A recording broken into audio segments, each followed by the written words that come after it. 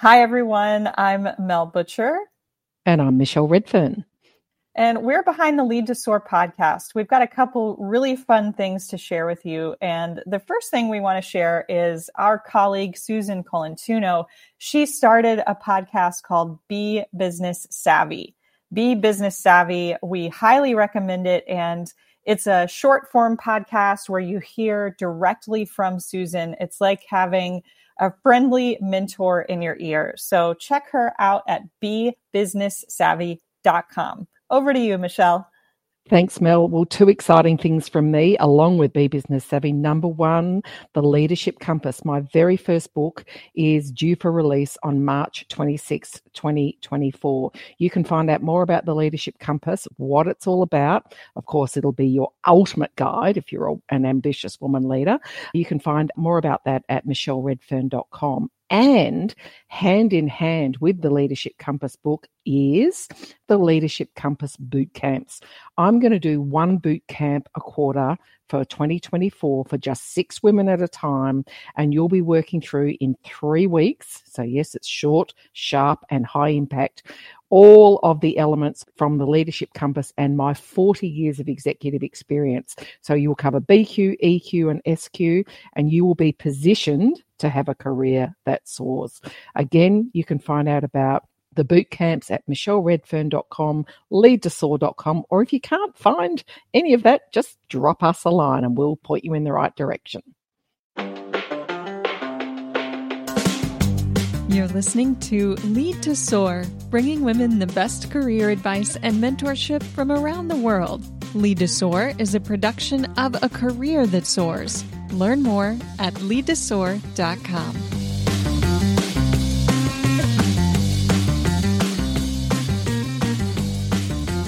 Hey listeners, welcome back to Lead to Soar. It's Michelle Redfern again, and today I am thrilled to bits to have someone that I've worked with. We're friends, we've collaborated on quite a few things on the podcast with me today, Dr. Jen Fram. Now, I'm going to introduce her in her own words from her website because I love it, because it just tells you so much about her style. So I could tell you about Jen's educational qualifications, a doctorate in management, or that she's worked with a large range of companies, or the experience that she's had across sectors in types of change, culture change, digital transformation, business agility, customer centricity, operating model changes, large-scale technology change, or we could just share what she passionately believes in every cell of her body. That organisational change is complex, but it doesn't have to be hard. With change in the workplace, we have the opportunity to create a place where people flourish, where customers are delighted, where the shareholders are confident they did the right thing in investing in your company. With change in the workplace, we can ensure that you remain relevant. Well, welcome Dr. Jen Fram to the Lead to Soar podcast. How are you? Oh, Michelle, I am ever so much better for being here today with you. It's a true delight. We should be doing this over a rosé. We really should. But anyway, one day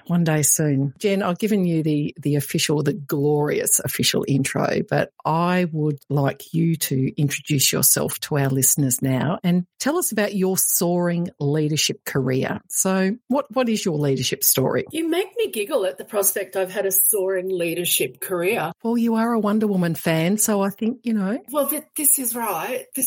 But I always describe it as snakes and ladders, right? So at one stage, probably in my mid-20s, and I'm skipping all around the place because I was meant to introduce myself, but at one point in my mid-20s, I kind of worked out, look, one of the best values I had, or my strengths, was flexibility. Through flexibility, when everything goes to crap, you've got the ability to leap to something better. And that was kind of a mindset that really embodied how I approach career, because let me tell you, by the time I was 30, I had something like 21 different employers. So literally, I had worked in television and advertising, marketing, sales, call centers, you name it. I had worked so many different roles with, absolutely no career ambition or prospect of leadership. But what was common to all of those roles was the theme of change. that in every single one of those roles, I ended up coming forward to either lead change or be an agent of change in those organizations. And so really it wasn't until my 30s when things started to come together and, these bizarre threads became a really beautiful tapestry of experience and history. So that's why I struggle a bit, the soaring story, because actually it was a bit tricky there for a good 12, 15 years. But I think to give your listeners now the rundown. So I work with organizations as a consultant where I help them design positive change. I also work with organizations as a contractor and I get in on the tools and I deliver change. And I'm also the co-founder of the Agile Change Leadership Institute, where we equip people with the skills and capabilities to be leaders of disruptive change and the environment today. Thank you, Jen. I've just written down bizarre threads that became a beautiful tapestry. So there's two things. The second thing that stood out, the first thing was that you never aspired to leadership, which having known you for quite a while now, I'm going, really? Because you're such, a natural leader, you are a natural leader from my perspective. So it's interesting that self-image of leadership wasn't evident to you, but the way you've described a non-linear career or a bit of a crazy paving rather than a standard path, bizarre threads that became a beautiful tapestry. I love it. It's really nice. And as someone who's very mentally visual, it pulled together a lovely picture. In terms of leadership, so our leadership definition, leadership is using the greatness in you to achieve and sustain extraordinary outcomes by engaging the greatness in others. And change is such a big part of that. I've got to use my own skills and attributes, my greatness. I've got to make sure the organisation meets its strategic and financial goals. That's the achieving and sustaining. And then, of course, I've got to engage the greatness in others. And engaging the greatness is not winning popularity contests. It's about saying, how do I engage your hearts, your minds and your efforts and channel them and align them towards what we deem as organisationally important. So I think, that's everything that you do is so aligned to that, which was why I was so keen to get you on and talk about it. You published a book last year. It's your third book. And I want to kick off with a quote from that book. And gee whiz, you must have had some crystal balls when you were writing it. But it says, it's 2021. We are now facing collectively the most significant and disruptive changes in our careers, possibly lives. There is a clarion call for strong change leadership. Are you up for it? All of my work with leaders of organisations during change tells me one thing. If you want to lead change, you need to change yourself first every time. There is no perfect change leader. Even those who are lauded for their outcomes and efforts in creating successful transformation recognise that they're in perpetual change, challenging themselves, learning new things, adapting and growing. The phrase change leader is both a noun and an instruction. So when I go back and consider our leadership definition, as I said, I can map all the way through that. But what stands out to me, and look, for transparency, full disclosure, I was so fortunate to be able to collaborate a little bit with Jen on her last book. So I've got some reasonably good insights into the mindset. Why it's important that you're an effective leader of change, but you're advocating for so much more than that. You're advocating for more than change leadership of others, aren't you? What does that mean? It really comes down to the observation that you cannot be a theoretical leader of change, right? You can't sign up to the mission, I'm going to lead change and I'm going to tell you what the change is and we will go forth, without being a really active participant in the change. And by virtue of the privilege in you as a leader, you will have early exposure to what that change is. And it's a recognition that you need to change first within, in terms to embody what that change is, to be an effective leader of change. And, I think this is the real critical piece that gets missed with a lot of leaders, is that they embody the role as I'm going to use the term again, as a theoretical change leader, right? I've been given that title. I'm the change leader. I'll be the mouthpiece. I'll say what has to be said. But they don't embody the change. They don't do the change first. They don't change their mindset, their behaviours, all of those kind of elements which are critical in making the change successful. And this is even more so now when we look at what it means to lead through this continuing disruption that is 2021 and beyond. So what we used to do as leaders just won't cut it. So what do we used to do? Yeah, absolutely. Okay, so I think the notion of command and control is an interesting one, right? And what our personal relationship is with power. So often in a lot of today's articles and thought leadership pieces, you see command and control is demonized. It's a bad thing. It's terrible. It's awful. We shouldn't be command and control leaders. And there is a grain of truth in that, but we also need to recognize that command and control has served us exceptionally well in a different circumstance, one that was predictable, repeatable, scalable. In the current environment, the environment is not predictable, repeatable, or scalable. It's,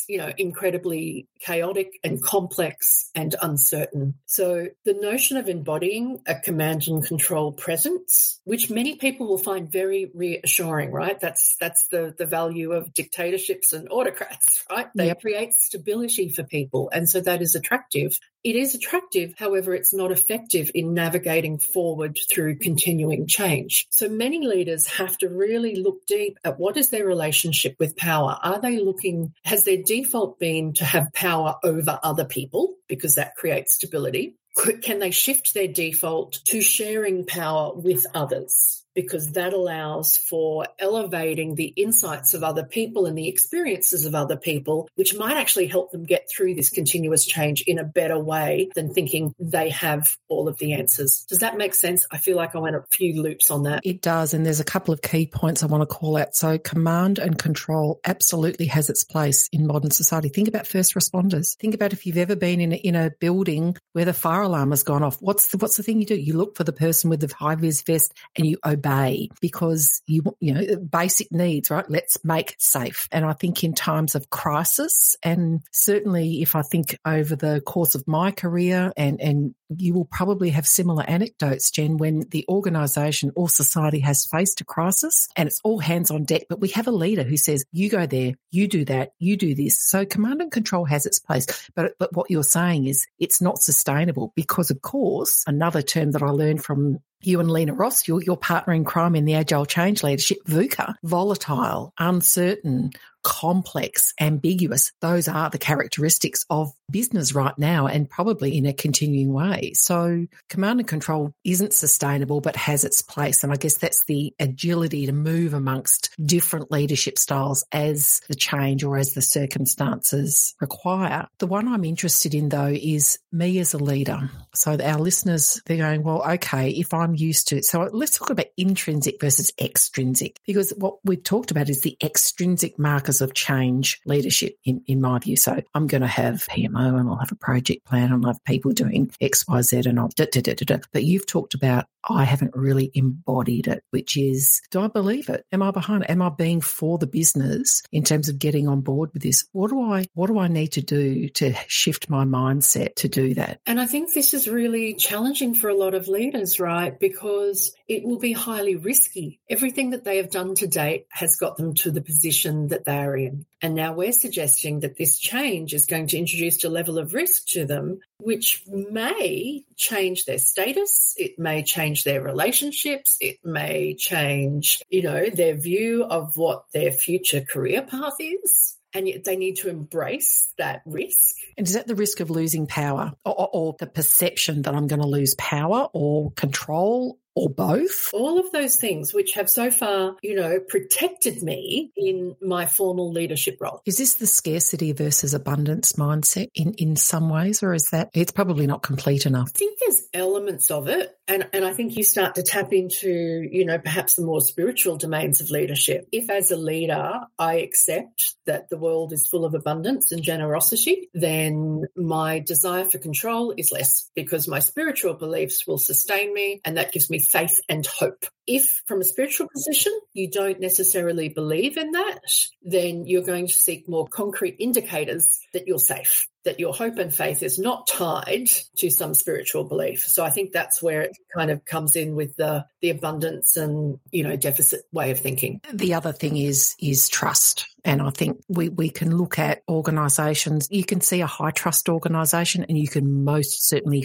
feel a low trust organisation. And, you and I met when we were working for one of Australia's big four banks, and notoriously low trust for a range of reasons, cultural, some of them regulatory. So lots and lots of indicators that we don't actually trust you. We believe you're going to do the wrong thing. So we've got processes, etc., which they get in the way of change. And let's face it, when you and I first met, we were both trying to implement pretty significant change in our parts of the world. So so I've moved beyond the internal stuff, and I'll come back to that. But how can that work? It works by degrees, and I think this is a decision a leader needs to make. Is the pacing and the time that it's going to take to make significant change in this organisation aligned with my personal goals? And so there will be plenty of very good leaders of change who will walk into a low-trust environment and say, okay, I can see this is a low-trust environment. I think I have got the efficacy and the agency to make a difference here, and I have the patience. You will have other leaders who are much more impatient around it. A really good call out, Jen. You've got to know thyself. When am I at my best? How am I at my best? How do I achieve and sustain extraordinary outcomes? And how do I get that with the organisation? Does that match up? It's such an important piece that we haven't considered as much before, particularly in the context of what impact do I want to have? Because, of course, change is about impact, right? And look, it's totally okay to be impatient, right? Because there are organisations who will find that very attractive, and you will get we're actually hiring you for your impatience. We want challenge you the to take status quo, etc. Yeah, absolutely. Come in and disrupt. That's what we need at this point in time. But I think that is the question you need to ask yourself as a leader in moving into new roles is, will the pace of change be aligned with my personal desire to change? It's very, very good advice. And I often have predominantly women, but some men asking me, what are the sort of things I should ask at a job interview? I go, I don't know. What does a good day look like? What does a good week look like? A month, a good year look like? And can that employer meet those requirements for you? Tell me about the last time that change failed and what you did about it. Yeah, another good call out. So there are skills and attributes that 21st century leaders must pay attention to. They've got to pay attention, they've got to develop them, and they've got to demonstrate them. So, and I particularly talk about this with the women that I work with around their business, strategic and financial acumen. I want you to have it, but I want you to demonstrate it as well. So what are the skills and attributes of a change leader, an excellent change leader in practical terms, Jen? How would we see that person and experience that person? I think there's two really strong dimensions. One is the emotional intelligence, and that gets a bit trite, that phrase, but it really comes down to, do they understand themselves? Do they understand others? And can they adjust their behaviours accordingly, right? So I think the emotional intelligence is really quite critical of a change leader. The business savvy, and so this is the financial modelling. This is the ability to tell a story through data. So storytelling through data is really, really important. I think today's leaders, tomorrow's leaders really need to be on top of, data-informed decision-making. They need to be across how do you make sense of all the data out there. Today's leader also needs to have a real sense of exploration and comfortable with exploration. So really thinking around, what does it mean to explore new territory, to be looking at weak signals of change so that they can anticipate what's coming next and prepare people for them. So, for me, this is a leader who in conversations is really curious. They ask you lots of questions. They hear something and they say, hey, I haven't heard that term before. Tell me more about it. Say more. Someone who has the ability to call out what they don't know in order to build on their knowledge is really quite critical. So I think they're some of the things that I see in a contemporary leader of change. So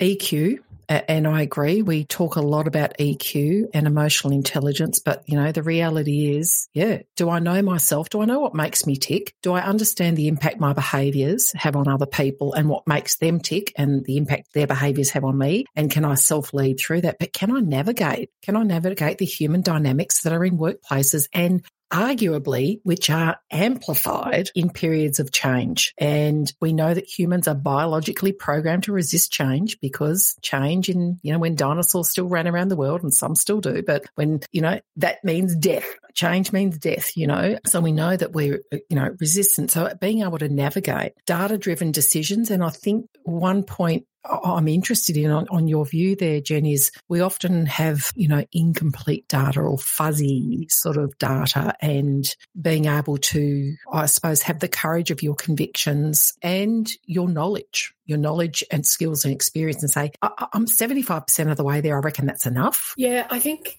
there's a couple of things that come up for me on that, Michelle. And it's one, do you have somatic awareness? So what you're body gives you as feedback is data. Not all data comes from a machine. Not all data comes from, machine learning. You have feedback from your body, which you recognize as data. So is this gut instinct? Yeah, gut instinct, excitement. Often when I'm working with leaders, I say, tell me where stress sits in your body. And they can often tell you, well, I get a tense jaw, I get, et cetera, et cetera. And then I say, okay, tell me where excitement sits in your body. And they often get very confused at that question. And I was like, if you don't know where excitement sits in your body, you could be misreading the signals and the data that your body is giving you about a decision you're about to make. How interesting. Yeah. You've just made me think, because, it's the line between love and hate is very, very fine. So I guess it's the same between stress, stress that excitement brings us as well. So interesting. So data is not just about facts and numbers and charts and things. Data also comes from ourselves, from our body. How do we pay attention to that? And then having an inquiring mind, being inquisitive, being curious, learning how to ask questions or discovering how to ask questions. And this is where engaging the greatness in others is also about saying, I know that I have a very direct style, and my naturally curious self can come across as being very, very, a bit of an interrogation. So interrogation, yeah. Yes. Am I aware of that? And how do I get curious and ask those questions in a way where people think, I've got my story to tell now. I can help her close her knowledge gap or whatever it may be. Good advice. So EQ, data, be curious. I heard some advice from an extraordinary leader that I know at IAG, Carol Angoff. And Carol says every time we kick off one of our women's leadership programs, Game Changers at IAG, her advice to the 20 or so women, executive women that we're working with, she says, work out what your strengths are and how to play to them. She says, but you've also got to work out what your gaps are, and then importantly, work out what you're going to do about that. So how does that apply? How does that advice apply to change leaders? How do you work out? You talked about weak signals, which I'm curious how that links, but what are those signals? How do I work? What am I weak at? How do I know? If I don't know what I don't know about being a change leader, what do I do? Two different concepts there, but in terms of the question around if I'm weak at something as a leader, change leadership is not an individual sport. So the best of team leaders or the best of change leaders are pulling together a team that will support and travel together through the change. And so, that might be, okay, I am exceptionally good on the analysis and strategy. I'm a bit weak on relationships, but I know relationships matter. I'm going to make sure that on my team, I have someone who's really strong in that space. And so I'm a big fan of supplement your gaps, right? Don't waste time improving an area that gives you no energy and that you're probably not going to be good at over a long period of time. Just own up to it and recruit in. That's recruit or assign or delegate for your areas of weakness, but own it, right? So don't do it as a covert activity. Be really clear up front. One of the conversations I have with teams when I go in to lead a team, and so occasionally I get brought in as a pinch hitter just to turn a team around, right? And part of my first conversations is, under stress, I don't do relationships. I am really task focused. So I will come in and not say good morning. I will not ask you how your weekend was, and I will forget that your kid had a recital. I'm laughing because I'm the same, and I forget about it with my emails, and I just go bang, boom, boom, boom. I go, better say good morning, hello, how are you, how was your weekend? Shit, But that conversation is, I'm telling you this so that you have a flag you can raise when you see that behaviour, because that behaviour is unacceptable. That's not okay, right? That's not an excuse. But I fully expect you to hold the mirror up at that point and say, Jen, seems like you're a bit under stress. You're forgetting to be, pleasant. And bless them, I have had teams that absolutely do that, right? So I managed to introduce it in a way that they believe me. And they do. And it's a really healthy thing to do because it also normalizes that conversation with others to say, yeah, okay, here's what I do when I'm under stress, and here's where I want your help at that point. It's one of the things that I found most useful in my traveling journey was learning about what my leadership style is and my philosophy. And then importantly, learning that I must communicate that to the teams and the people that I'm leading. And that example that you've given is a really great one of what I learned to do, not really particularly early in my career, in fact, quite late, all things considered, to say, this is what happens when I'm under the pump. And I know I should manage that better, but I give you permission, and I use that word carefully, give you permission to call me on it. Call BS when I'm behaving in a BS way. But also, I suppose the other thing around that is that communication, that engaging the greatness in others, being able to say to them, here's the way I work. Here's when I'm in flow. Here's the way I work best. And I think in leading change, and I'm kind of putting change, and I'm putting it into the initiative box now, I suppose, rather than the big, gnarly stuff that we're going through. But I guess in a team that's leading an initiative, it's going to be really about assembling, a crack team is going to be, we're going to know our rhythms. We're going to know the way we communicate well with each other. As the leader of that team, how do you accelerate that? Because so often change teams or teams that are expected to lead change are thrown together, particularly in a crisis mode. It's like, oh, crap. Okay, assemble the XYZ team to do the ABC initiative. We've got to get to know each other really quickly and get the ball rolling. Any practical tips around that, apart from what you've already given us? I agree. And look, this is why positive psychology is a really big part of my leadership style. The body of knowledge that informs my leadership style. Strength-based leadership is just so powerful. I have been on initiatives where at part of project kickoff, we've actually brought in an external facilitator of strengths deployment industry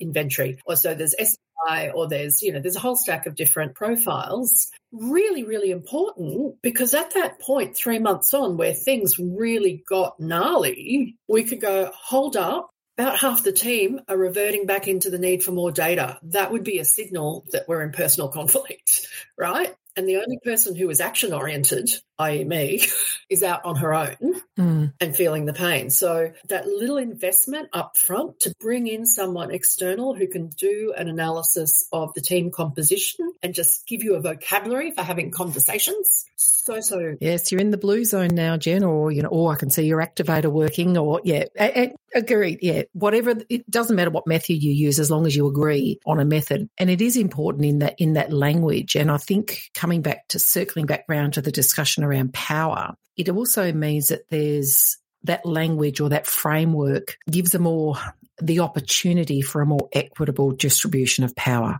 in teams, rather than command and control. Yeah, if you want to move at speed in today's environment, you have to share that power.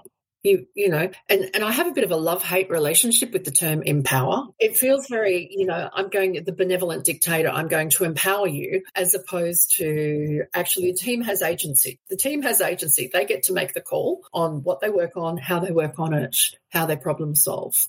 So that's something I get challenged with in today's business language, is the empowered team. Yeah, and I do too, because it's so often used in relation to women, and as I said, love-hate, because I think there's a place for it, but it falls into the category of overused and sometimes a little trite.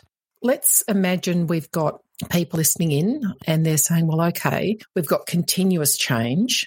What is it? Nothing more certain in life than death, taxes and change. And I need to build up my toolkit to manage continuous change. And part of that's my own internal ability to manage or not manage change and the pace of change. And then we've got organisational change. Now, I think another word that is overused is transformation, because, I don't know how many transformation projects you've been on, Jen, but probably a lot. In fact, you will have been on more than me, but I've been on my fair share of them, and I can guarantee you nothing was transformed. I was going to say, there's no transforming. There's no transforming going on. We're just changing. We're just changing the way we do stuff. So let's call BS on transformation. But if you are on one of those initiatives, what's the one piece of advice? What's the first thing you say? Well, okay, I'm a listener. I'm going, I just want to get better at being a change leader. What's the first action for them to take? Would it be too self-serving to say, read my book? Oh, God, of course.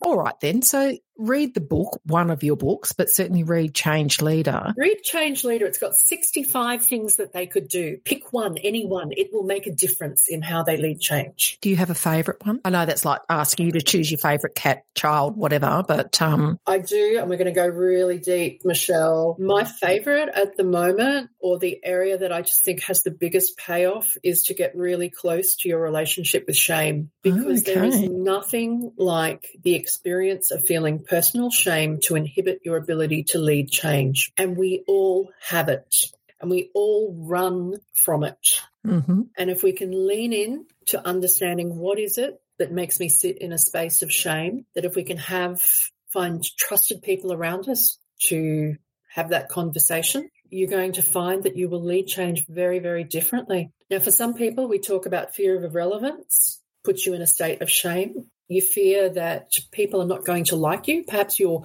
transformation is one that's actually going to be really, really challenging for people. And so that will bring with you a sense of, that sense that we are not loved puts us in a space of shame. And whilst I've had leaders go, I don't care if people love me or not in the workplace, they bloody do, Michelle. Of course they do. They do. So swap out love for appreciate, like, or respect. I don't want to be loved. I want to be respected. Same deal. We'll sit in shame. In other words, I don't want to be rejected. That's it. It's such a powerful, powerful concept, and it's so under-resourced and inquired into, and, we don't have conversations about it. And if we can just, that when you bring your shame into the open, it no longer has power over you. Sunlight is the greatest disinfectant. Yeah, that's very, very good advice. So who have you seen, and I'm going off track now because now I'm thinking, who have I seen that has owned shame in the public domain? Cameron Schwab. Yep, and you and I both know Cam quite well, and yes, you've done a great interview with him. Tell us about Cam. I think part of, his, I don't want to speak for him, and I really recommend that listeners check out his material, his books, his interviews and stuff like that. But he is really in a tremendous space of accepting what he was proud of, but really examining what he was not proud of as a CEO in AFL. And so for our listeners who are not in Australia, we're talking about the Australian Football League or the Australian Rules Football, and Cam's a 3-time CEO, youngest CEO of a football club ever. And again, I can't speak for him, but from the outside in, as someone who's followed him for a long time, a tumultuous career and a tumultuous relationship with success. Yes. And so he's, what I so appreciate about him is how transparent he is with where he feels that he has let down the industry, his teams, his family, and turned them into a talking point that normalizes disappointment, remorse, vulnerability in order to do better. For me, that's you walk away from every engagement with Cam with a sense of, I can do better. Yes, and he is another skill that's associated with being a change leader is storytelling. And he is a terrific storyteller, as are you, as am I. And I own my ability to tell stories because I am good at it. But I've got to tell you, Jen, I don't reckon I'm fully reconciled with the whole shame thing either. But I'm you and I are both fans of Brené Brown and her work on vulnerability, shame, guilt, that kind of stuff. So I think that's really good advice. Let's examine our relationship with shame. How are we wearing our mantle of shame when we're trying to lead ourselves and others through continuous as well as transactional change? It's great advice. Okay, of course, you and I could keep talking forever, but I'm going to do one more quote and get you to finish with that. In 2020, we had a taste of what is to come, and in 2021. This means the best of leaders, the most capable of leaders, those that will take healthy, thriving workplaces into the future, will be the leaders who are accomplished at looking within and making repeated changes to the way that they lead. What else would you add on, given that you wrote that over probably 18 months ago? What would you add on now to that, if anything? And are exceedingly kind to themselves. Fantastic. Self-compassion. I feel like I think I talked a little bit about it in the book, but I think after the exhaustion, to your point, yes, that was written a year ago. We knew it was going to be rough this year. It has continued to be exceptionally rough. And I feel like self-compassion is the capacity to endure and get back to a space where you can really start to enjoy the work you're doing. Fantastic. Well, Jen, today we've heard about how your bizarre threads have become a beautiful tapestry, a beautiful leadership tapestry that includes being emotionally intelligent, not just the words, the behaviours, how data comes from our bodies, not just from spreadsheets, and of course it's one of my favourite things, how curiosity and being inquisitive is so important to being a change leader. Heard from you how to pay it, what are those weak signals that we need to pay attention to? And of course, we've learned the relationship, which is my big aha today, the relationship between greatness as a leader and shame. And of course, vulnerability is a leadership game changer. Dr. Jen Fromm, thank you for extolling your wisdom and expanding our minds. I will be putting all of your links in our show notes. But as you said, your one piece of advice is go and get Change Leader and look at your 65 things to do and pick one, and away you go. So Jen, thanks for being with us today. A joy and a privilege to spend this time with you. Thank you, Michelle.